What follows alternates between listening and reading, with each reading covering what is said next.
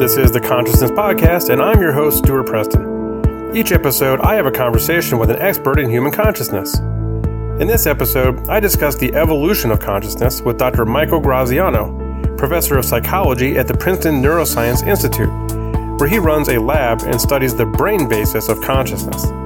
He earned his PhD at Princeton in 1996, and he's an accomplished musician and composer as well as a published author, having published several novels in addition to his published works.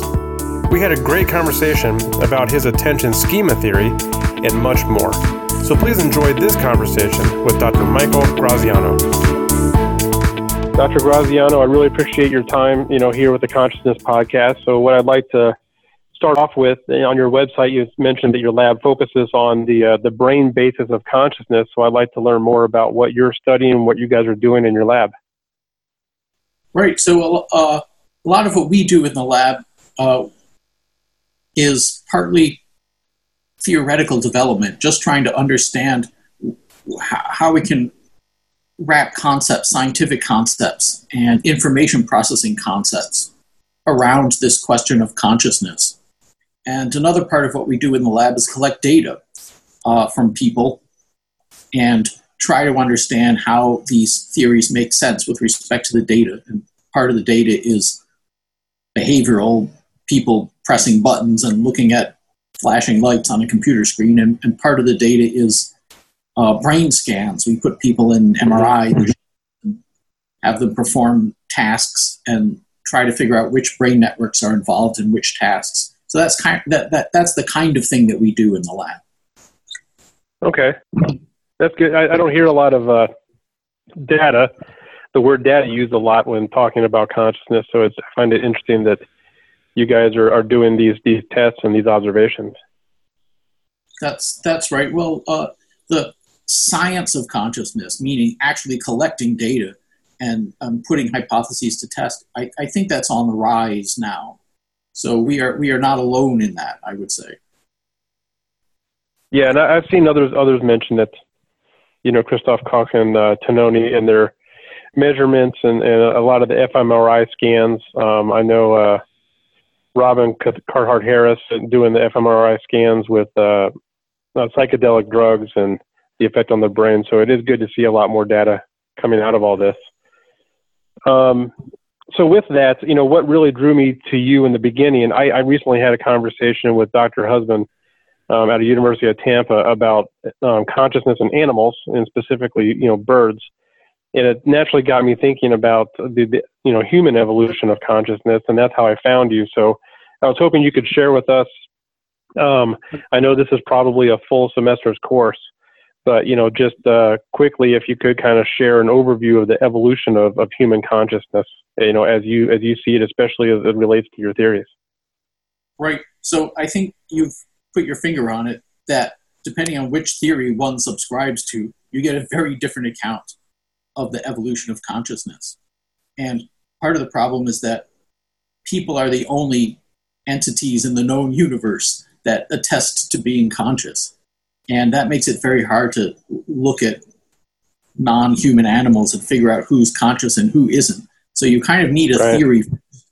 And the particular theory that we've been working on, which is that, in a nutshell, that that what we call consciousness is a kind of self-description, and it's a very useful and important self-description. We suspect, if the theory and some of the details of the theory are correct, that this dates back quite a long way. You see kind of beginning bits of it probably very early in evolution, probably even with the beginning of vertebrate brains. That would be about 500 million years ago. And you see things that you might even begin to recognize as almost like our own consciousness a bit later with mammalian evolution, bird evolution. So that's maybe as much as 300,000 years ago. And that increases in complexity. And then, of course, we have human consciousness. I imagine that every animal, only humans have human consciousness. And horses probably have horse consciousness, and birds have bird consciousness, and so on. But that's kind of a very broad view, at least within the framework we're working in, of the kind of time scale of how consciousness would have emerged. And one of the notions you mentioned is something called social prediction, which, if I understand it correctly, is the ability for me to be aware of your awareness, of your consciousness. I know a lot of philosophers like to say that I could never actually know if you are a conscious being. But, through reading your studies, it does seem as though there is something there, that we do have the ability to really understand.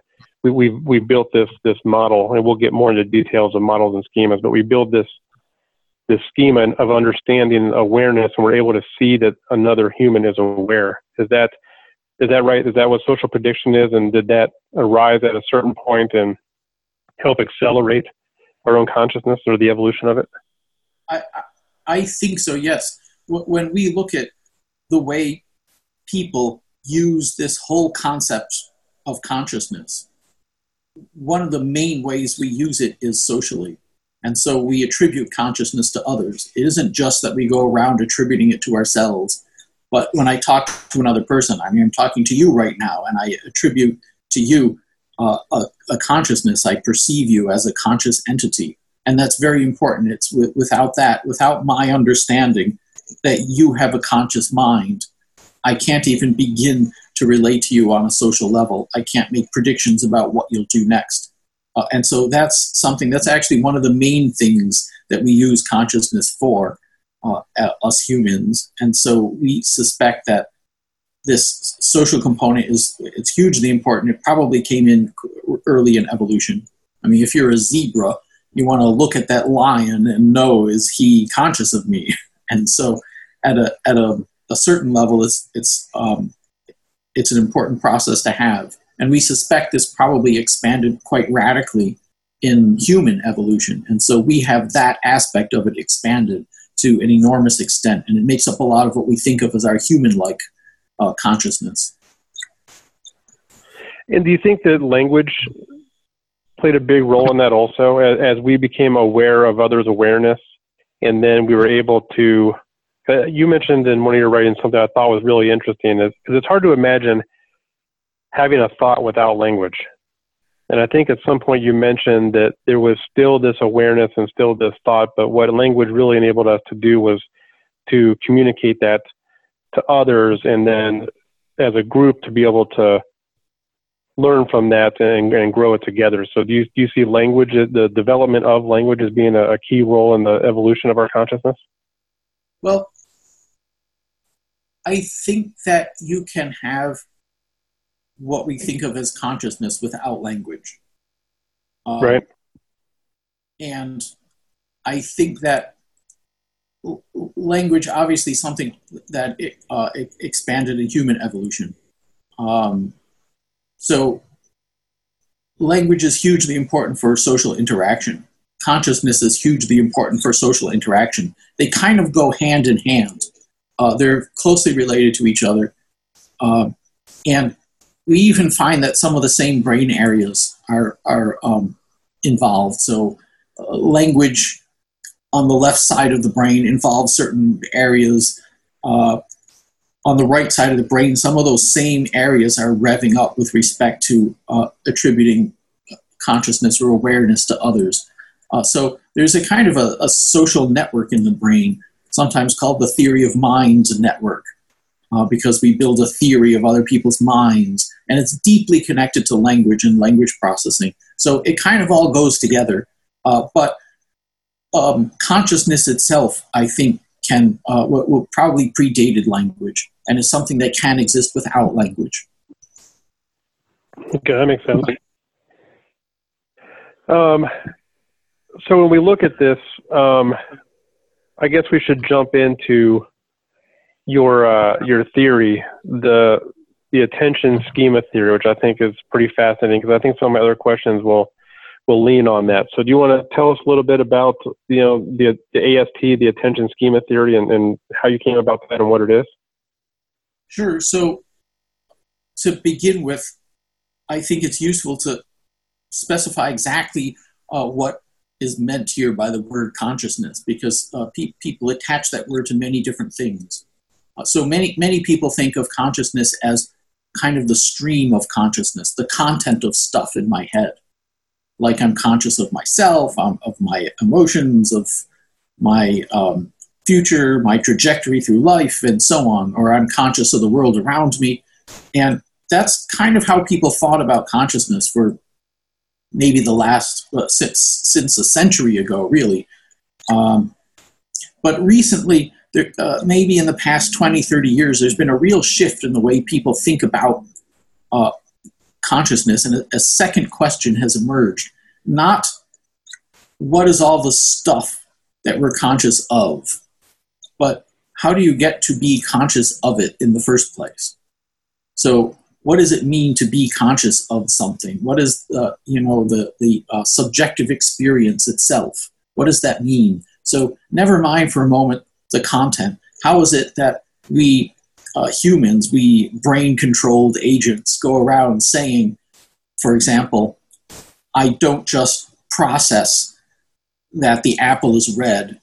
I also have a personal subjective experience of redness. Right?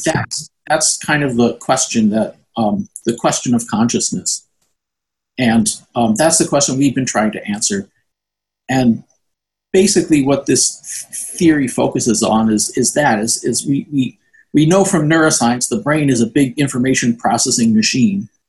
So how is it that this machine makes this assertion? It claims to have a kind of non-physical subjective experience or essence inside of it. What is that? Why is it making that claim? And basically what we're saying is the machine is building a self-description. It's a brain can't make a claim. It can't put out a claim unless it contains the information on which the claim is based. And that's just logic. That's basic logic. And so what we're looking at is, why does the brain construct that peculiar, quirky set of information? Why is it telling itself, I have a subjective experience of something? What good is that? And that's what gets us into this whole question of model building. You mentioned model building before. Right. So the brain is a model builder. Where a model is a bundle of information that usefully represents something in the world.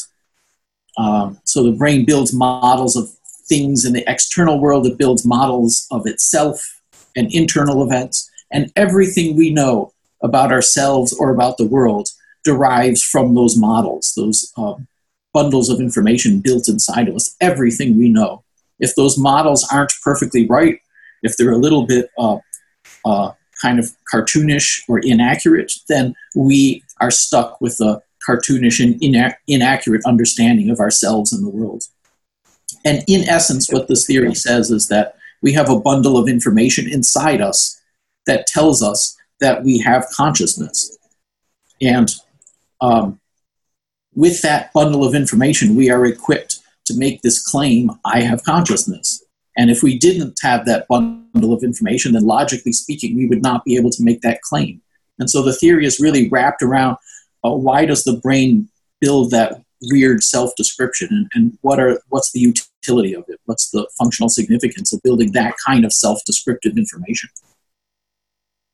That's kind of a thumbnail. Yeah.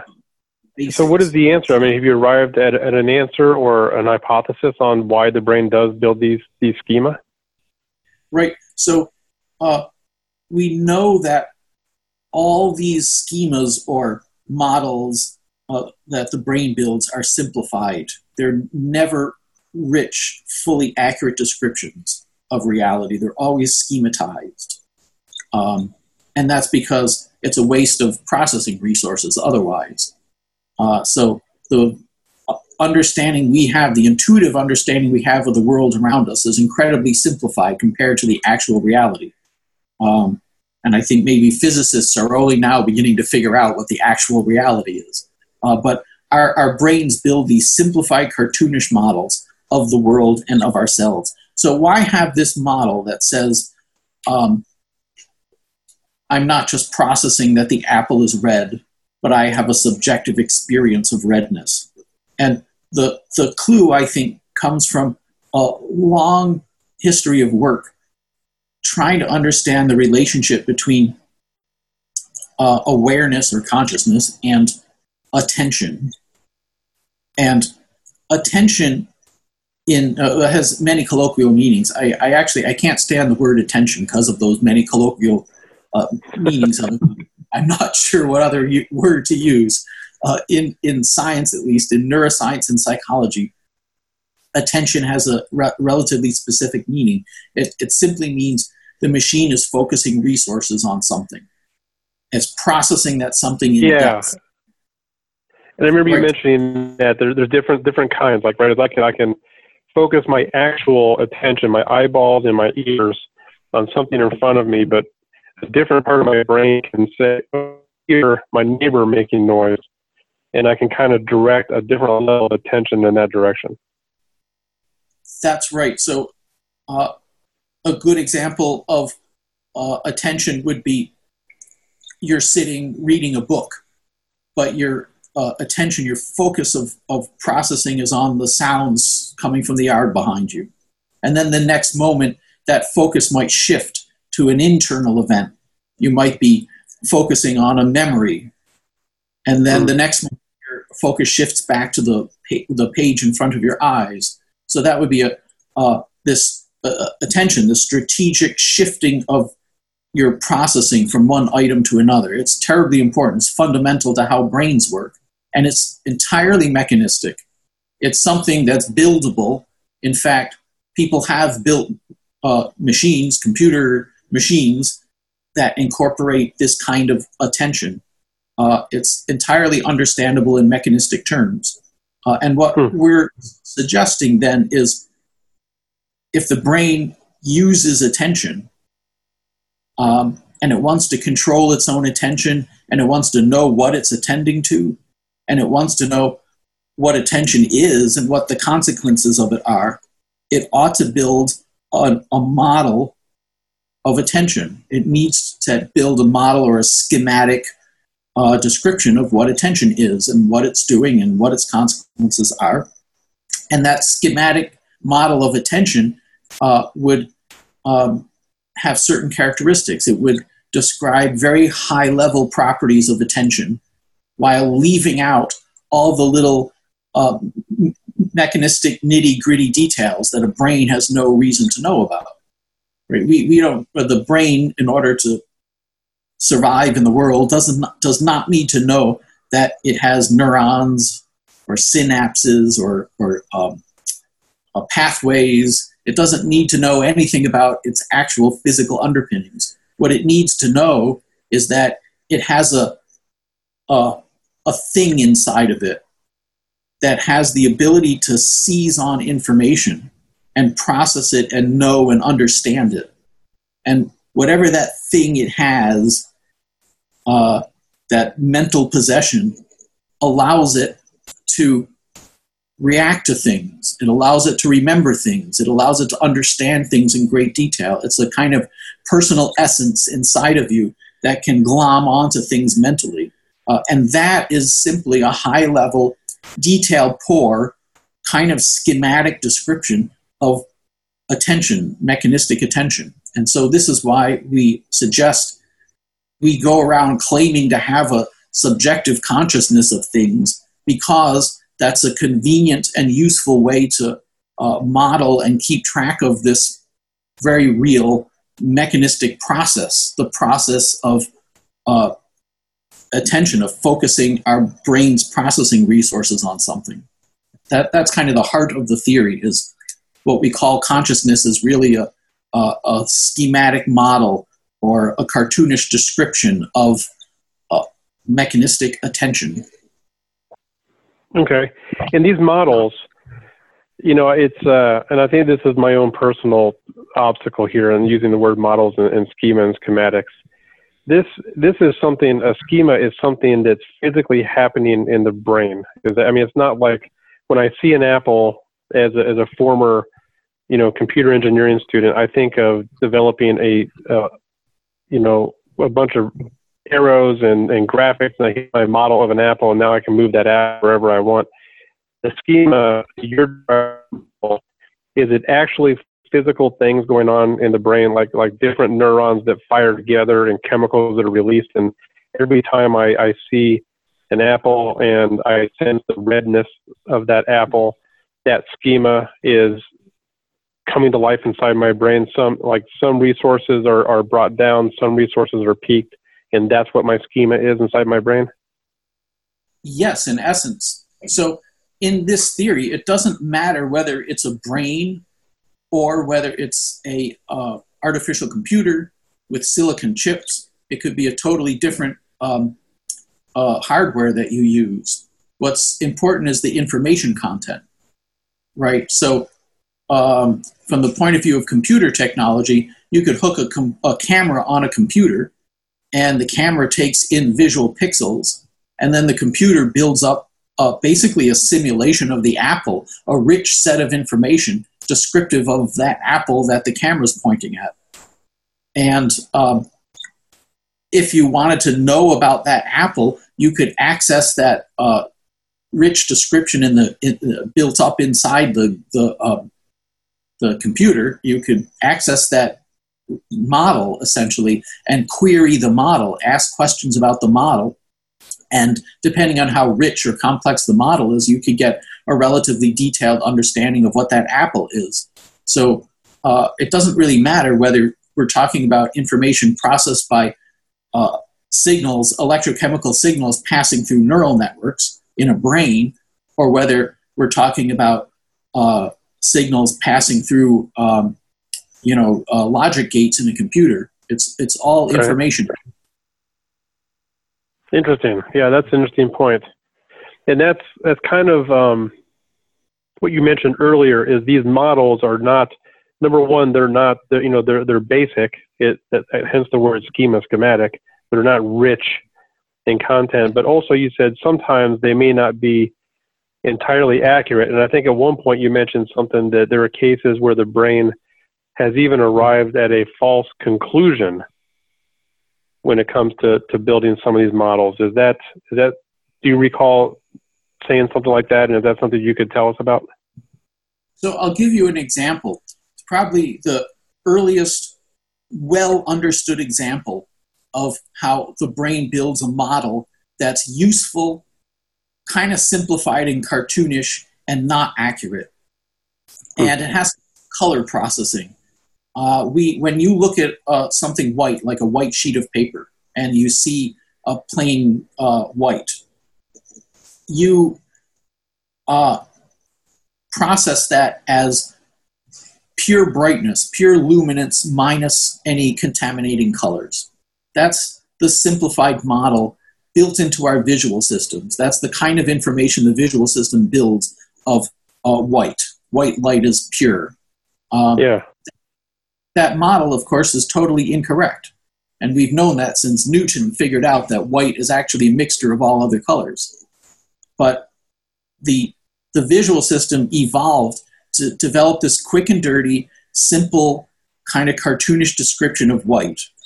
And now we're stuck with it. So we have cognitive access to the visual system, and the visual system is telling our cognition there's this pure brightness, and it's stripped clean of all colors.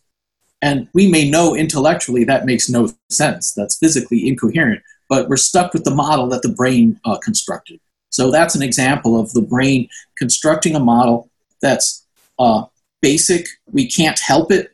It's built into us. It's automatic. It's simplified for a good reason, because you don't want to expend too much energy building up a scientifically accurate picture of the world if you don't have to. You just do a quick and dirty cartoon of the world. And so it's useful actually to have it so simple, but it happens to be incorrect. It's wrong, but it's okay. We don't mind. Yeah, because it doesn't hurt us in any way unless we're actually studying the different wavelengths. I mean, the notion has obviously not hurt us in our growth and our education. That's right. Interesting. So when you talk a lot about attention, maybe almost reluctantly, and because of the way it's defined, what about the awareness side? I mean, you touched on the awareness side. We've also built models that, it seems like you have a theory of how attention goes into awareness, and then maybe awareness goes back into attention, that there's a full loop that goes from the observation to the feeling of something, which you describe as consciousness, and then back to attention. I think there was something in there you described as like vector A and then vector B, and most people didn't study closing that loop and going back. Is that what awareness is when we're talking about awareness and attention within your theory? Right. So most theories of consciousness try to answer what I call the arrow A problem. How does a brain produce this internal experience, this kind of ineffable internal experience? And the problem with theories like that is they don't actually explain anything, because let's say your brain somehow does produce an awareness essence, kind of like heat rising up from circuits. Then what? It doesn't do anything. It just floats there. How is it that it has any impact on our behavior at all? How is it that we could talk about it and claim to have it? So theories that focus entirely on what I call arrow A, how the brain produces consciousness, are totally non-explanatory about the behavior of the system. And they leave out what I would call arrow B. How does the consciousness stuff impact the brain so that we can talk about it and say we have it, or so that it can impact our choices or our behavior? So that's kind of a way of pointing out one of the weaknesses of most ways of conceiving of this problem of consciousness. And basically, what our theory says is it's hard, it may even be impossible to explain how a brain produces a non-physical essence. But it turns out to be really easy to explain how a machine claims to have a magic essence inside of it, because it's building a simplified self-description, and to explain how the machine can't tell the difference. It can't tell that what it's doing is really computation and data handling. That turns out to be relatively easy to explain. So in a sense, we're sidestepping the question of how of both arrow A and arrow B. How does a brain produce an ineffable essence? Well, we don't know, and it doesn't. That's what our theory says. But how does a brain claim to have a magic essence? How would that claim come about? How would it be useful for the machine to build that kind of self-description? How come it doesn't even know it's a computed self-description? All of that is very explainable. And that kind of erases the hard question of consciousness. That's right. So, of course, David Chalmers really put that word on the map, the hard problem of consciousness. And right. He has a wonderful kind of second level of thought attached to that he's been talking about lately. He says, in addition to the hard problem, there's also the meta problem. And I like that word. His keynote speech at the consciousness event this past summer, that was his presentation, was the meta discussion on the hard question. Right. And in a sense, the meta problem of consciousness is, why do we even think there is a hard problem? Maybe there isn't, but we just think there is. And in a sense, what our theory lays out, the attention schema theory, is it answers the meta question, the meta problem. It says, here is why brains think that there is a hard problem.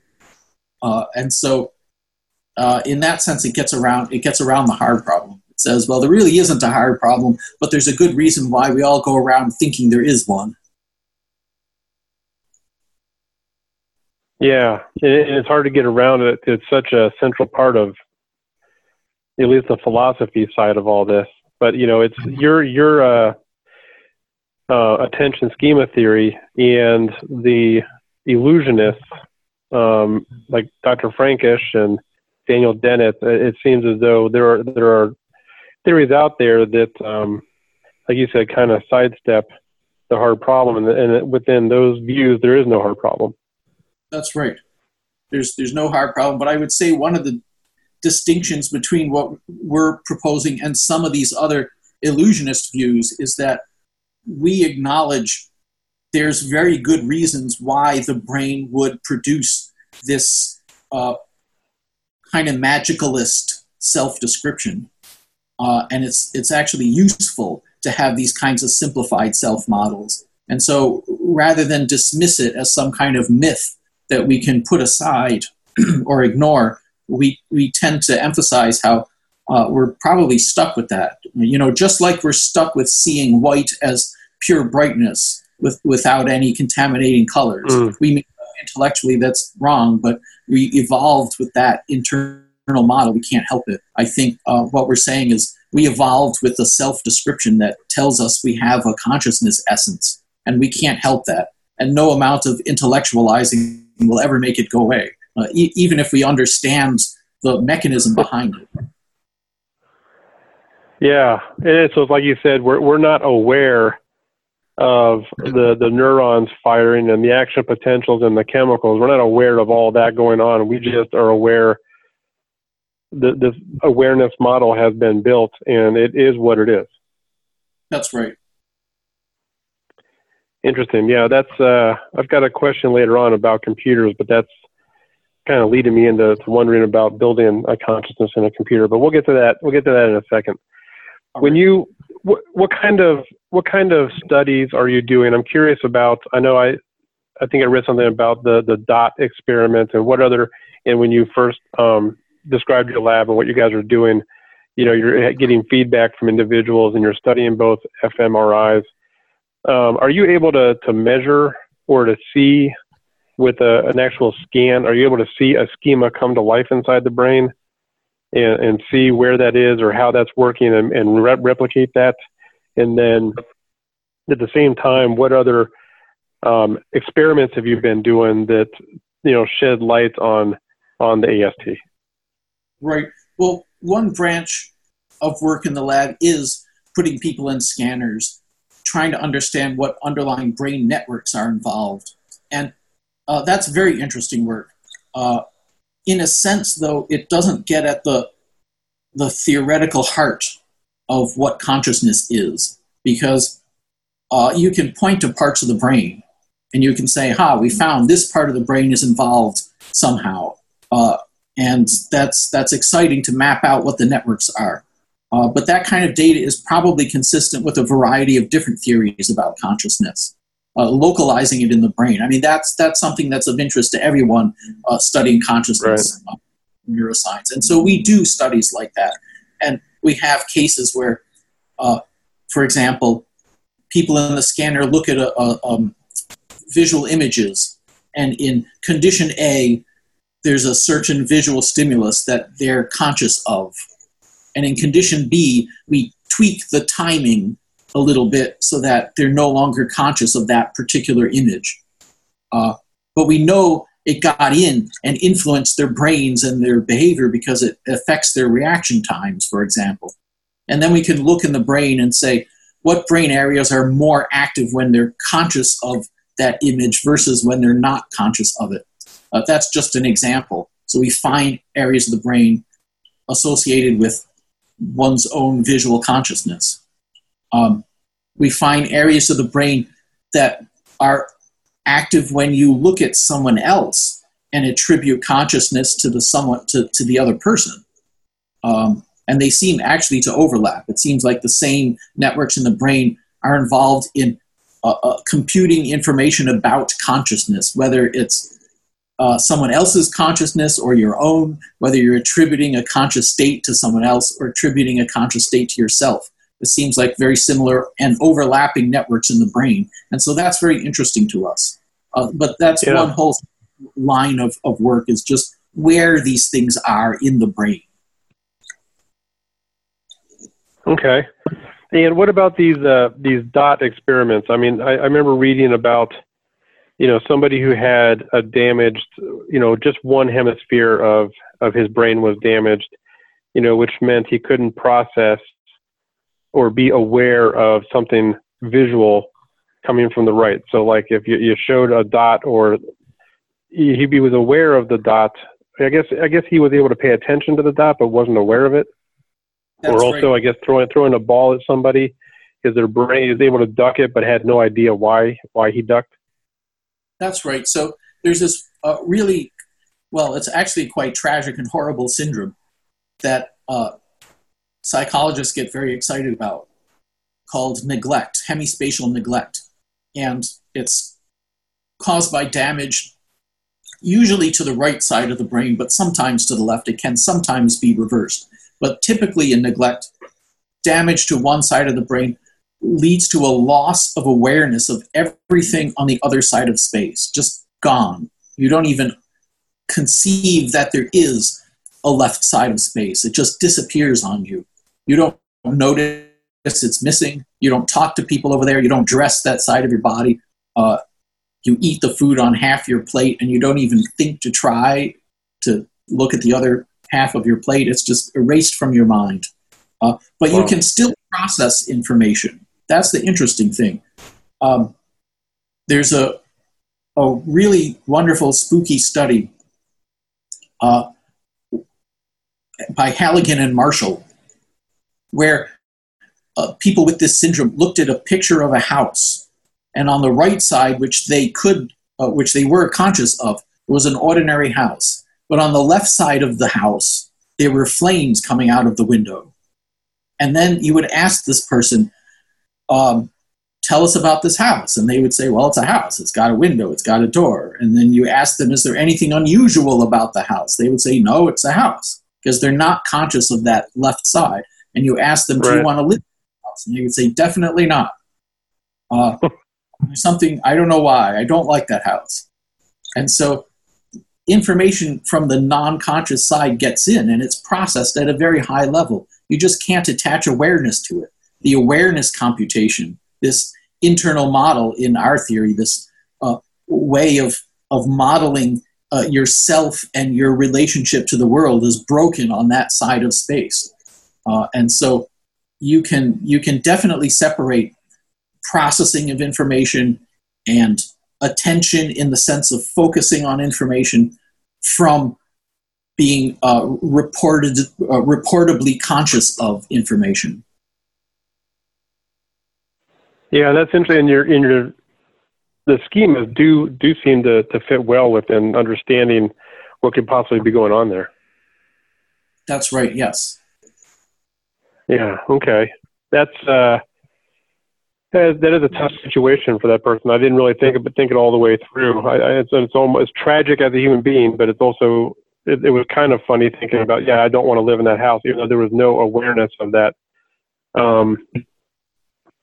And so that, with the degradation of the brain or the damage in the brain, would imply that there are physical components to the brain that are responsible for developing those awareness models. That's right. Yes. And indeed, those are the same brain areas that we find over and over in our experiments. So the same brain areas that light up when you look at someone else and answer the question, is he aware of something next to him? It's the same brain areas that, when damaged, lead to this neglect condition. And do you ever get into psychology with these models and these schemas? I mean, do you ever look at what if there's a model for the ego? I imagine the ego is just too big to say that there's a model. It's probably all these different connected models. And I've heard some talk about the default mode network, potentially taking on the role of the ego. So have you looked at ego in terms of your theory and how that might be constructed? Right. Well, we're pretty sure there is something like a self model in the brain, which is probably, as you said, very complicated, has many components, spans many brain areas. And we think that's a very important part of this whole process, to kind of break it down, to go back to this simple example of the apple. When I say, I am conscious of the apple, implied in that are three components. First, I have to know what I is, what that I thing is. I have to have a self model, a physical model of myself, a psychological model of myself, and that's kind of this ego component you're talking about. Second, I need some kind of visual model of the apple. And third, I need some kind of a description or model of my my relationship to the apple, the computational relationship between my brain and that apple. And it's only with all three components that I have the ability to say I am aware of the apple.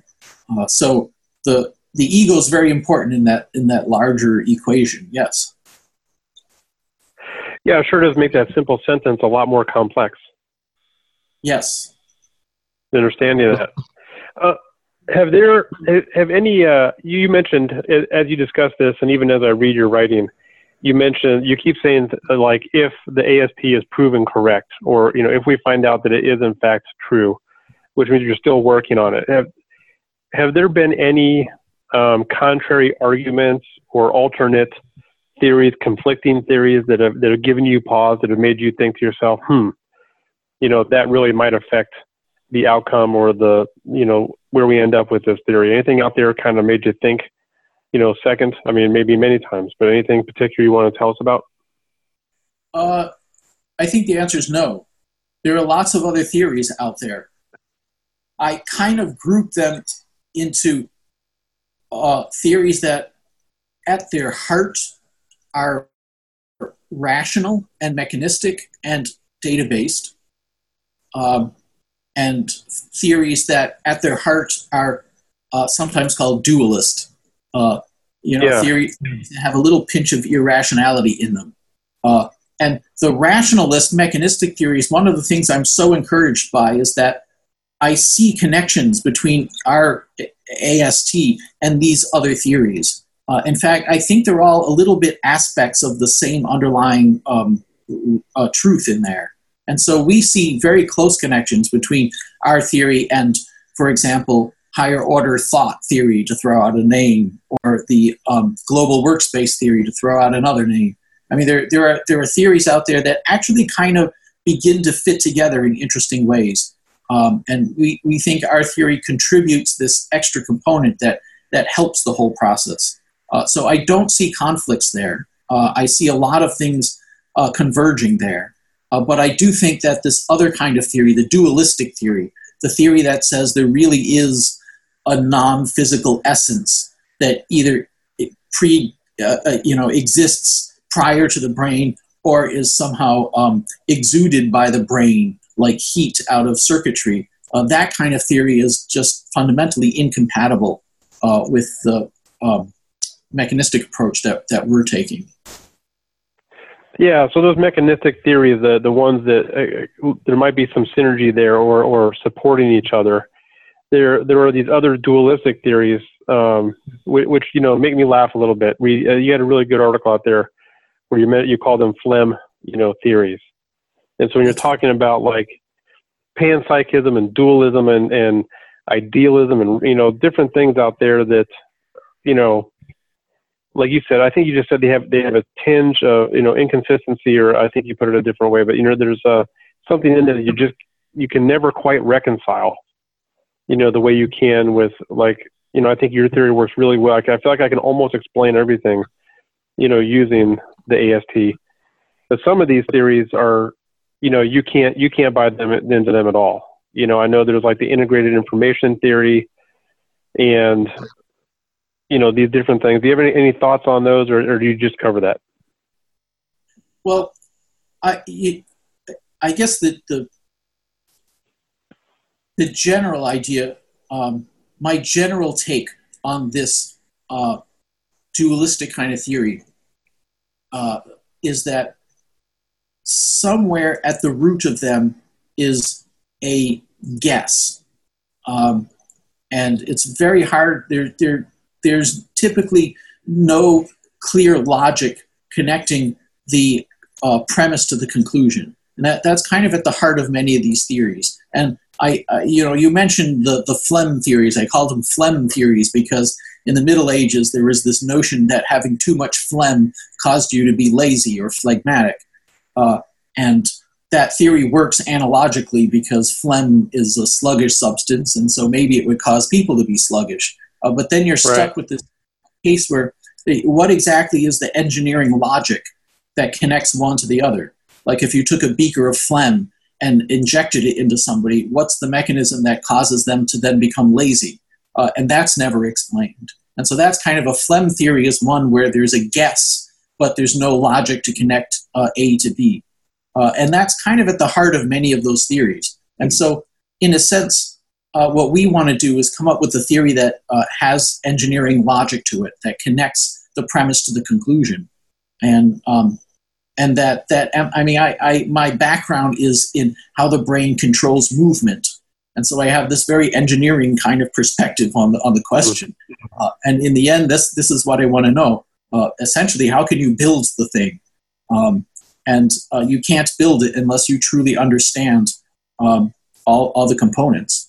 Or to put it differently, supposing you had said way back in the day, you went to the Wright brothers and said, here's how you build a flying machine. Make it as complicated as possible, and flight will inevitably emerge from the complexity. I mean, that doesn't make any sense and would not have helped them very much. And so I sort of, if you want to build or you want to understand the conscious machine, then it's not good enough to say it just emerges from complexity, for example, or whatever other guess you have. Yeah, or else why hasn't the worldwide internet woken up? That's right. It will never do that until it has the consciousness algorithms specifically built into it. Yeah, that makes sense. So there's, and I always tend to come right back to the physicalist view of things and right along there with you. But I talk to so many people, so many like super intelligent, educated people about things like, the psi phenomenon, near-death experiences. I'm not sure if you're familiar with Dr. Dean Radin's double slit experiment. For those of us who had to go through quantum physics in school, you learn the famous double slit experiment in quantum physics, and his experiment had some amazing outcomes with people affecting the outcome of it using their minds. And there's just so many accounts. There is this gap. There's a gap, it seems, between the outcome and the hypothesis that we can't seem to get to. But have you ever looked at some of these phenomena and thought to yourself, what, I can see a way that schema and modeling, will answer this question or will close that gap? Or are you kind of the mind that these things just are not happening? Well, let's take, for example, the near-death experiences. It's a very fraught field, and there's kind of two parts to that field of study. And one part says when people are near dying, very strange things go on in the brain that give them distinctive kinds of experiences. And if they survive after all, then they can report those experiences. And that's something interesting to study. And that's the more scientific side. And there's a whole science of near-death experiences. And I don't want to denigrate that because it's actually a really interesting scientific area of study. But there's another side to it, which says when you die, even if your brain shuts off 100%, you're still there. Your consciousness is still there. And that side seems to be pseudoscience. That is, the evidence for it is awful. But you will not find papers on that in the highest integrity peer-reviewed journals. But you find claims, and the claims are very telltale. For example, people will say, no, the brain was 100% dead. We know that because we had electrodes pasted on the outside and didn't measure any brain activity. And so we know it was 100% dead, and yet the person came back and claimed to have had experiences. And that's a very telltale claim, because there's no possible way you can measure brain activity from the outside and be sure that there's no brain activity in there. Like, that doesn't make any logical or scientific sense. And so that's an example, I would say, of how you can have interesting scientific questions to ask, but the more metaphysical claims, let's just say, really have not held up. So the other work I haven't heard specifically about the double slit experiment being influenced by people's thoughts, but I would guess that goes in the same category. I just, unless you have really good data that can make it past peer review at really key journals, I would not believe any of that. Yeah, and his does appear to be going through the peer review and getting some interesting results, which kind of flipped me out a little bit. But there just seems to be. I saw John Cleese on YouTube, and I mentioned this in the last episode too, where he moderated a panel from DOPS over at University of Virginia talking about near-death experiences and out-of-body experiences and transfers of consciousness, and he said there seems to be so much observance of this kind of thing that to just say it doesn't exist isn't quite enough. But it's so hard to study because you can't repeat it. You can't say, okay, let's set this up so that I can repeat the circumstances over and over and over again and make observations. It's all of these one-off accounts that people really believe that this is going on, but it's so hard to study, it seems, study it scientifically. Well, so here's the thing. You actually can reliably produce near-death experiences. And it has been studied in the lab in great detail. And there are genuine experiences, I mean out-of-body experiences. You mentioned out-of-body experiences. You can actually reliably produce those in the lab. And I think that there are genuine perceptions people have. And you can study those perceptions. You can induce them actually by electrically stimulating a particular part of the brain.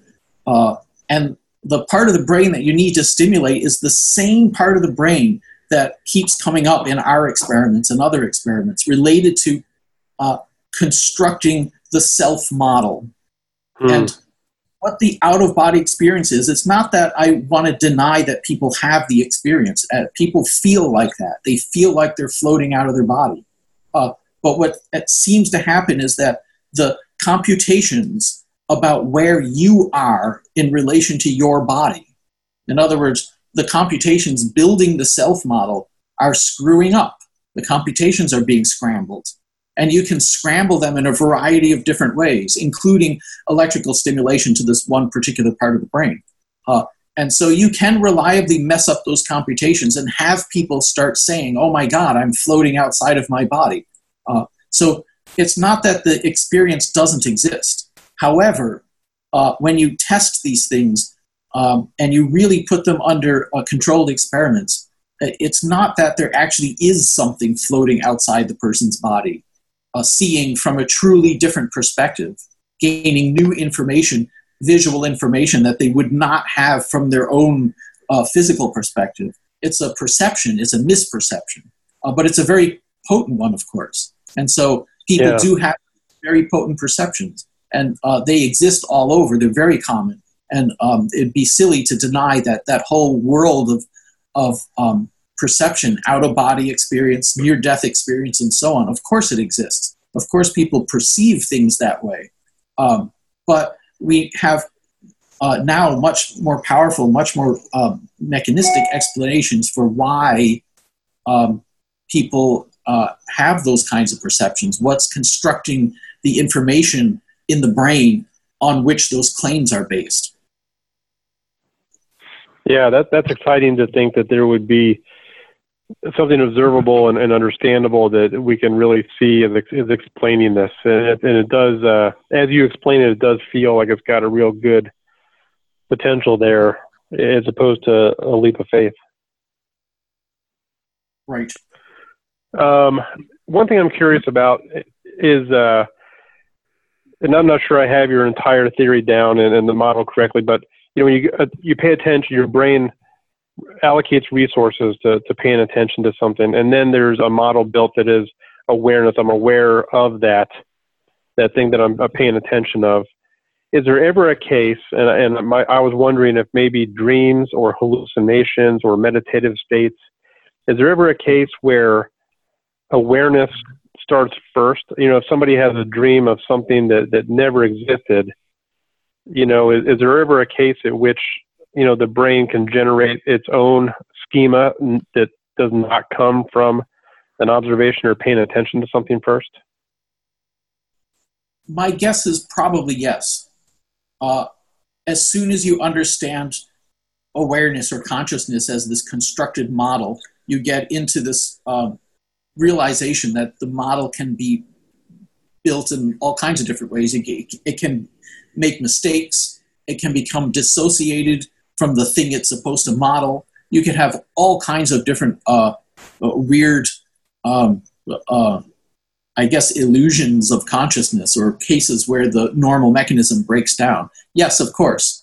I think the research on that is mostly focused on one specific circumstance, and that is when you can pay attention to something but not be conscious of it. And that's turns out to be a fairly common circumstance and something that we can bring into the lab. But to have some kind of awareness model constructed, meanwhile there's nothing in specific that you're aware of, nothing that you're focusing attention on, that may be possible too. All these things can go wrong. As soon as you begin to understand the thing in a mechanistic way, you start to see where the pieces can make mistakes. Yeah, and I think that's part of the elegance of this theory also, is that it accounts for the fact that things can be wrong and mistakes and all that, because that is reality. And so It's not a hard, like it must be 1, 2, 3. Sometimes it's 2.5. And so I like that. That works. But I know we're running out of time here. I wanted to ask you a couple of questions that maybe are outside the specific thing. But in looking at your biography, it's very impressive. Your music. Obviously a musician and a composer, and you write novels. So I wanted to know, if you had any quick thoughts on music and schema and models and consciousness, and how those, because I've actually talked, I don't know if you had a chance to look or whatnot, I've talked to 2 people specifically about music and consciousness, and they're both very interesting. But I wonder if you had any thoughts, and just if the two played together, as to how you see music in terms of your theories. I'm not sure I've really thought about that much. That's a very interesting question. I think at the level at which I study consciousness, I study how we get to be conscious of something rather than studying the thing itself that we're conscious of. And I would think of music as one of the kinds of things that we can be conscious of. It's a domain. It's part of the content. And so the way I've studied consciousness hasn't really touched on that, really rich, complex content. So I have not really studied consciousness in a way that's mixed with the music. I think the music is, I definitely am into music, but it has not a specific relationship to my science. What about the creativity? When you have a burst of creativity or inspiration, and you come up with a riff or a phrase, or whatever it is, do you ever think to yourself, how did my brain come up with that in terms of modeling? Was it something that your brain was able to allocate these resources and build a certain schema of a small subset of a composition on its own? Have you thought about the creativity side of it? Yes, of course. Creativity is very mysterious, and I don't know how that. But I suspect that in a way, so the way many people think of consciousness, creativity would be a part of it. But the way I think of it, I think increasingly the way philosophers and scientists are thinking of it, it's kind of a separate thing. Like you could have a creative entity that's not conscious. It's creative, and it even does music, composes music, or whatever it's creative about. It could be autonomous. It could make decisions. It could be intelligent. But that doesn't necessarily mean that it would claim to have a subjective internal experience of what it's doing. And so in a sense, kind of separate questions. But I'm completely mystified by where the creativity comes in. That's a really interesting topic of psychological research, creativity. Right. Yeah. Okay. Interesting. The novels that you write, does the AST ever work its way into those? Interesting question. Not really. I mean, I think some of my psychological background gets woven into those novels. But the AST in specific, I don't think so. Maybe the next one. Maybe I'll work it in. All right. Well, I'll keep an eye out. And then the final question is just what else is in your future? What should we look out for other than the next novel, the next composition? You know, what studies, potential breakthroughs? What are you looking for out there that, you know? And now I'm thinking also about those other disciplines that you said might actually have some synergy with you. What are you excited about for the future in terms of what you are studying? Well, really generally, we're trying to understand consciousness at such a specific engineering level that it's possible to even build it artificially. And whether we'll be able to do that, or whether other people with much more technical expertise will be able to take that on, I'm not sure. But that's kind of what we're looking for. We're very interested in having machines. I mean, we already have machines that are autonomous and that can make decisions of their own. And that can be very dangerous, actually, as many people have pointed out. But we're really interested in seeing if we can build machines that know what a conscious mind is and can recognize it in others and recognize it in itself. And in that way, kind of have a chance to be more pro-social. I mean, the heart of how people are pro-social, the heart of how people get along with each other is the fact that we know what consciousness is and we can attribute it to each other. And so we're actually very interested in that direction in the future. Yeah, that would be fascinating. And as a former computer scientist myself, maybe, it does seem like models are really the way to get there. Yes. Yeah, outstanding. Well, is there anything else before we wrap up? Anything else that I did not ask you or that you'd like to get out there? No, that was pretty thorough, I think. Okay, awesome. Well, Dr. Graziano, I really appreciate your time today, and I'm very grateful that you took the time to answer these questions, and I just want to thank you for that. Sure, my pleasure. That concludes another edition of the Consciousness Podcast. Thanks again for listening. Please find us at Facebook at facebook.com/The Consciousness Podcast, at our Twitter handle at Conchcast, and don't forget to subscribe to our feed at theconsciousnesspodcast.com. Thank you for listening.